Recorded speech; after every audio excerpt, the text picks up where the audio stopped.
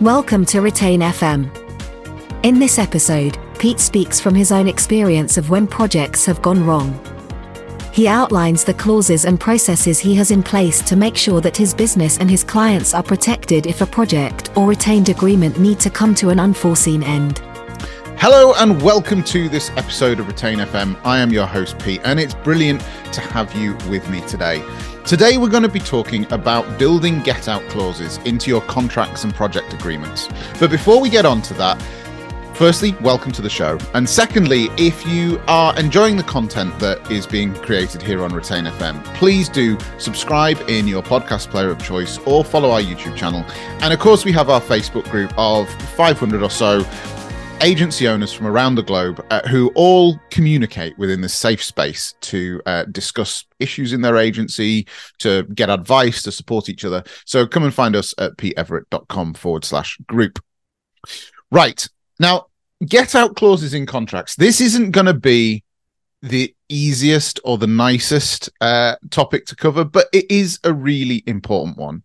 And in all honesty, I've had this idea for this podcast on my crib sheet for a while because I unfortunately am involved in too many discussions where agency owners are in projects that are going wrong. They don't really know how to get out of them. They're going to lose a whole load of money or a load of effort or a load of time or all three, and they don't really know where to turn. And I'll put my hands up and be honest. The process and what I'm about to talk to you through today is because I've got it wrong in the past as well. I'm not saying that I have always got it right. And the advice that I'm going to give you is very, very much based on experience, being burnt myself, and making sure that that's not going to happen again. So before we get on to the actual clauses themselves and things you might want to consider, let's firstly just quickly cover why projects do go wrong. What are the most common reasons that projects or even retained agreements go wrong? The first is scope creep and not quoting enough, essentially, or not understanding the full scope of a project before the quote's created, or the client asking for additional functionality midway through a project, and that pushing the budget out. The second is misaligned expectations. And with misaligned expectations can come a misaligned budget. Then, of course, there can be inaccurate or insufficient discovery. That, in all honesty, and we've done podcasts and shows and webinars and all sorts about running a discovery session before, but all of that really could lead to any of the issues above. And then, look, there's also just simply an understanding that even the longest standing clients, even the longest standing monthly retainers that you might have, the vast majority of them will have a lifespan. And that could be something that's completely outside of your control. Companies get taken over, bosses change, departments change, companies get bought, company structures get moved around, and all of a sudden the people or persons you were dealing with aren't necessarily the same, and the new people might come in with their own preferred suppliers. There's whole loads of reasons. They don't all have to be bad or a negative reflection on you, but there's a whole host of reasons why things, open quotes, go wrong, close quotes. And in all honesty, apart from the last one, which is very much on the client side, the vast majority of them you are in control of as the agency, but you need to be on the front foot with this stuff. You need to have a process in place, have the right documentation in place. And the worst place you can be is to have gone into something without the right protections in place and then being desperate for the money because you're not turning over enough. And then you feel you can't part ways with a client or can't have that awkward conversation because you're so desperately trying to please them to get this project over the line because you need that final check. So now I also realize I've spoken quite a lot about in the past the client being king, customer relations, customer service, and that's all true. But that all has to be laid on this solid foundation that you have the right clauses in place for delivery and termination of any project or any agreement that you're in. This podcast really could be summed up in the one sentence. This is the importance of thinking about how to get out of something before you get into it, I suppose. That's really what I'm trying to say. Now, one more piece of housekeeping before we get on to the clauses that I have in my contracts. The first, and this piece of housekeeping is the difference between a quote and an estimate. Now, I've got to say right up front here, this advice may not apply to you where you are. I'm not a financial advisor. I'm not an accountant. I'm not a lawyer. So please make sure you're getting the right financial advice or legal advice in the country or the state that you are in. That is a given. In the UK, however, there is a difference between a quote and an estimate. A quote is a fixed price fee for a job. This is the project, and this is how much it will cost, and it is a fixed price. An estimate, on the other hand, is exactly that. It's an estimation of what you think the costs will be, but you can also include sort of gates where money can't be determined. So, for example, to give you an idea, now I should say that all of this comes from my business partner. When we set up my agency, he said to me that he has never and will never send out a quote in his life. Everything we send out is project estimates based on our understanding in the discovery process. But just let me give you an example. So in all of our project estimates, we have a section when it comes to population. Now the way our process works is we will build and populate around about 10% of a website during the build process, as long as the client has the copy and images ready. And we will then populate that, and we will then train them on how the rest of the system works. So the expectation through our documentation is that the client will populate the website. We won't, the client will. However, we then have an entry on our estimate that says population support. And it then says that population support can be offered at a rate of £85 an hour plus VAT. So as you can see, that one line means that the price specification page in our contract, in our project agreement, is only ever an estimate, because we have no idea how many multiples of 85 we might need to add to that for population support until we get there. Now, we do have conversations with the clients. We give them, if client needs support, we remind them that this is going to cost them some extra money. We sometimes give them an estimate or offer for them to buy a block of hours for population support. So, okay, we're not 100% sure how long this is going to take, but look, why don't we buy a block of 10 and see how we're getting on? So we do things to try and give a steer to the client, and so they're aware that costs just aren't running away without them knowing what they are. But in the project agreement, it is an estimate, because that is not a fixed price element of the project. We may also include it in other parts. We may include, if we're designing a new logo for something, for example, we may include an element for design development, which may also cover additional offline collateral, which we don't know what that's going to be when it comes to the, when we're writing the estimate. So that's how we do it. And that's the difference between a quote and an estimate. And I would fully support, if you can legally in your country or state or region offer estimates, they are by far the better way to go, and allow you to put in these clauses where not everything has to be costed down to the penny, and you can massage those costs when you get to them. So that's all the housekeeping done. Right. So what are the actual get out clauses that we have in our project agreements? So the first thing, this is for projects. All of these next set is for projects. The first thing is we have our a project specification linked to an estimate. So if the project specification changes, we reserve the right to change the estimate. Now, we can only do that because our process is very much based around when a new lead comes in, we give them a ballpark figure of, well, the project could be between £5,000 and £15,000, let's say. But actually, the way we get started is we do a discovery session. The discovery session costs £800, and at the end of it, we will be able to provide you with an estimate for our delivery of the project, but also a project specification that you can take anywhere. That is yours, and you can if you want to go and get quotes from elsewhere, then that's up to you. So that's how we word it. I know that sounds like it's insane, but actually it's such a huge trust building factor. It's untrue.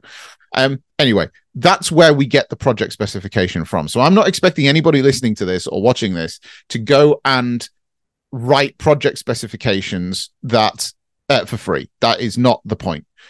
But before you can provide an accurate estimate, you do need to be able to put together a project specification about what are the pages that are going to be involved. If you're building a WordPress website, what are the templates that are going to be involved? Is there any custom coding? What are the requirements from the client? Are there any integrations that need to happen? What are the third-party bits of software that need to come in? Are there any automations or funky functions that happen off the back of form submissions? How does lead capture work? All of that kind of stuff. Who is the mailing list with? Is there a CRM to be included? All of that kind of stuff. We have to get a full picture of all of that before we can realistically provide an estimate. So we get that through discovery, but the terms on our estimate state that this estimate is linked to XYZ project specification. We give all our documents reference numbers, so we'd include the reference to the specification. And should that specification change, we reserve the right to review this estimate, and that's exactly how it's worded. So the next thing we have in our project agreements is a clarification about where the intellectual property of a project lies at different stages of the project. So to be clear with this, we don't own WordPress. You don't own WordPress. WordPress is an open source platform.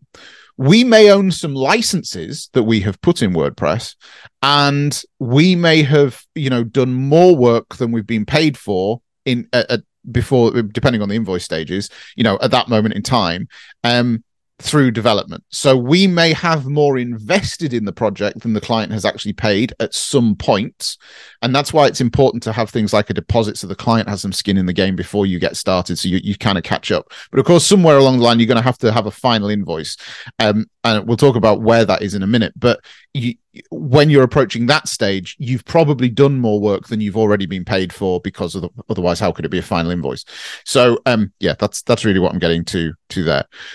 So our terms state that So Digital Communications Limited holds the intellectual property of the project until the final bill has been paid in full. That is, again, the wording from our terms and conditions. So that means that, look, the website is ours. It doesn't matter who you are, what you do, how much copy you've provided, what images you've done, whether you've invested in a photo shoot or a video production company or whatever. This website remains ours until you've paid the final bill. And only on that final bill will we release files and will we send the website live. Now, that's the first half of the clause. In the termination section of the contract, we also state that we may charge a termination fee. Should the project be terminated early, we may charge a termination fee, in which case, on receipt of that termination fee, any work that has been completed to date or any coding that's been completed to date would become the intellectual property of the client. So we're not saying that they have to see the entire project out with us, but we do state that there is, firstly, where intellectual property lies on a project that's successful, and secondly, where intellectual property lies on a project that isn't successful. And then I've just alluded to it. The next thing we have in our contracts is a termination process that is detailed from both sides. And this is really important. It's really important that you put in the structure of how you can get out of a project if the client's not going well. If the project's not going well, you're not getting on with the client. But it's also really important that you outline the process that the client might need to go through if they want to get out of the project. And these things can differ slightly. Ours is quite simple. From both sides, notice has to be given in writing. From both sides, all invoices that are outstanding need to be paid. And then if we have an extra section, if the client terminates the project, and I've had to action this last week, just to be perfectly honest with you, please refer back to our terms and conditions. We had a client that emailed in to say that one of their directors has had to move some budgets around, and therefore we can't complete the project that we've been working on. So, can we stop it? And I went back to them and said, I'm very sorry to hear that. Absolutely, we don't need to complete the project. Please refer to the terms and conditions that you signed on XYZ date that outlines the termination agreement here. The first part of that is that you will notify us in writing, and I will take your formal email of that notice. So that's the, again, you can once this is all laid out, you can remain so professional throughout this. There's no emotion, there's no hard feeling. It just becomes a process. It is, it helps you have far better quality of sleep, I promise you. Anyway, the extra bit that is in there, if the client terminates things, is that we then get we then reserve the right to charge a termination fee. Now, our contract states that typically that is 50% of the remaining project value. So, and in the case that I had last week, that's exactly what I offered. We do have, we do have exceptions to that, because that's why we include the word typically. Sometimes we want the full project value.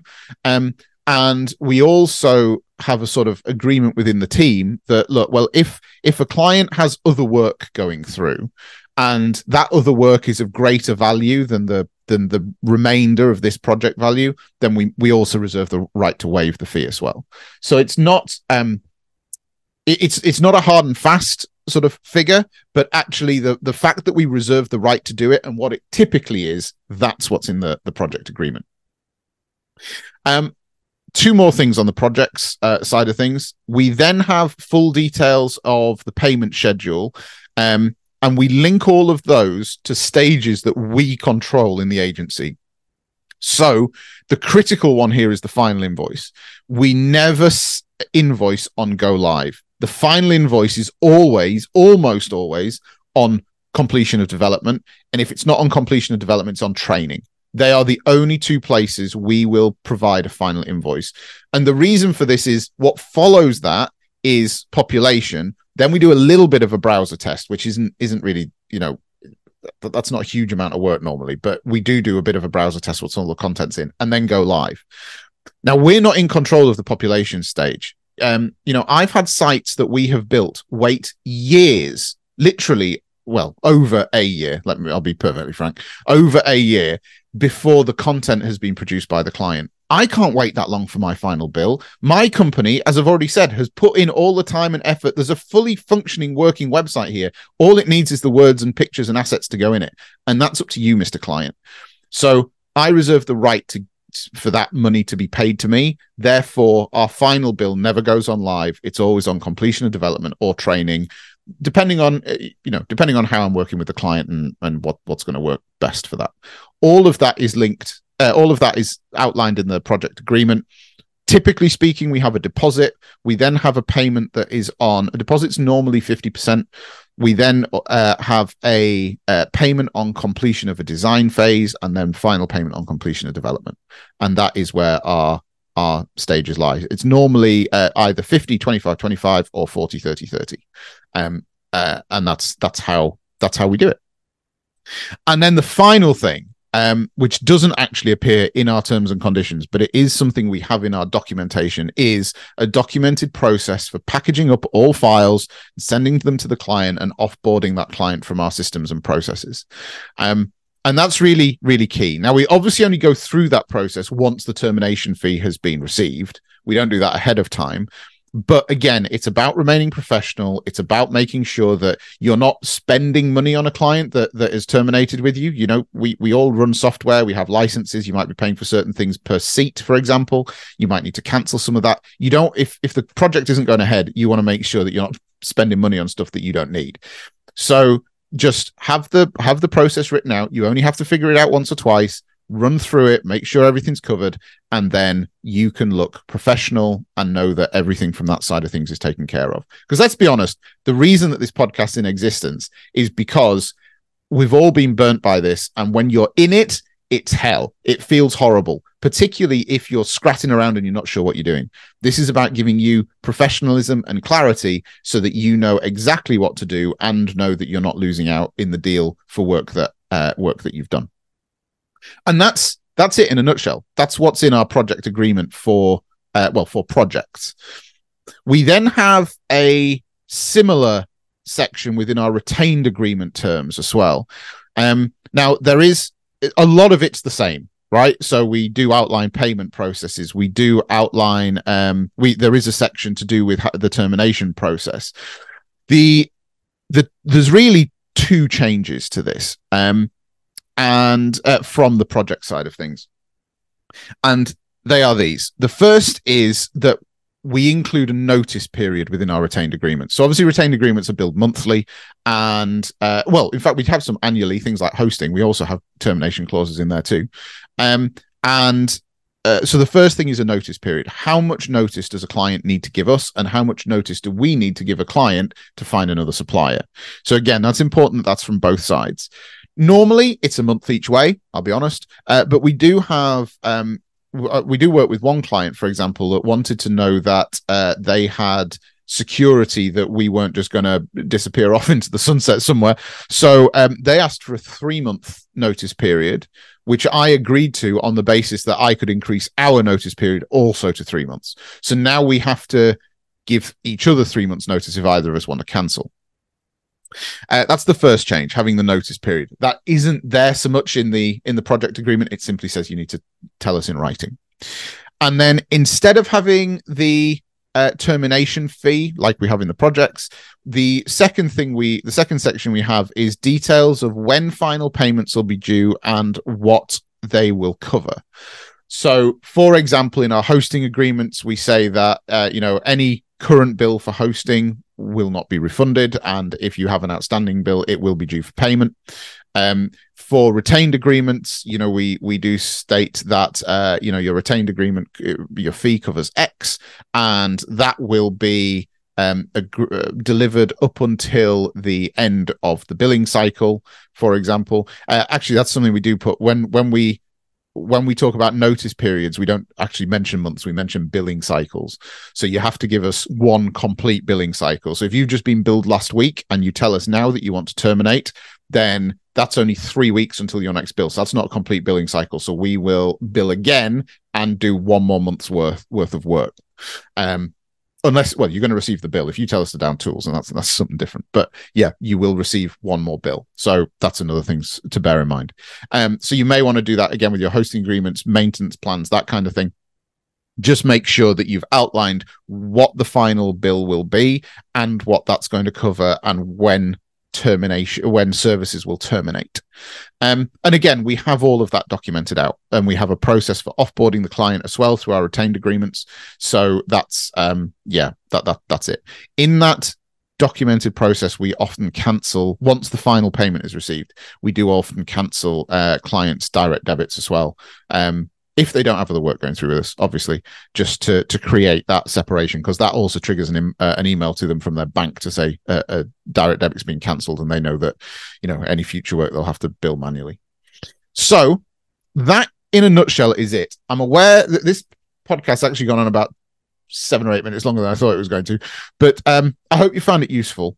And if you haven't got any of this stuff in your contracts, in your project agreements, if you're sending fixed quotes and you're able to send estimates, all of that kind of stuff, please make sure that you have at least thought this through. And if you've been burnt by it once and you think you've thought to yourself, oh, well, they were just a bad client, this won't happen again, believe me, it eventually will, and you'll regret not having thought about it in the first place. So I hope you found it useful. If you've got any questions at all, please jump over into our Facebook group at petereverett.com/group, or search Facebook for Retain FM. And if I don't see you in the group, I will see you in the next episode.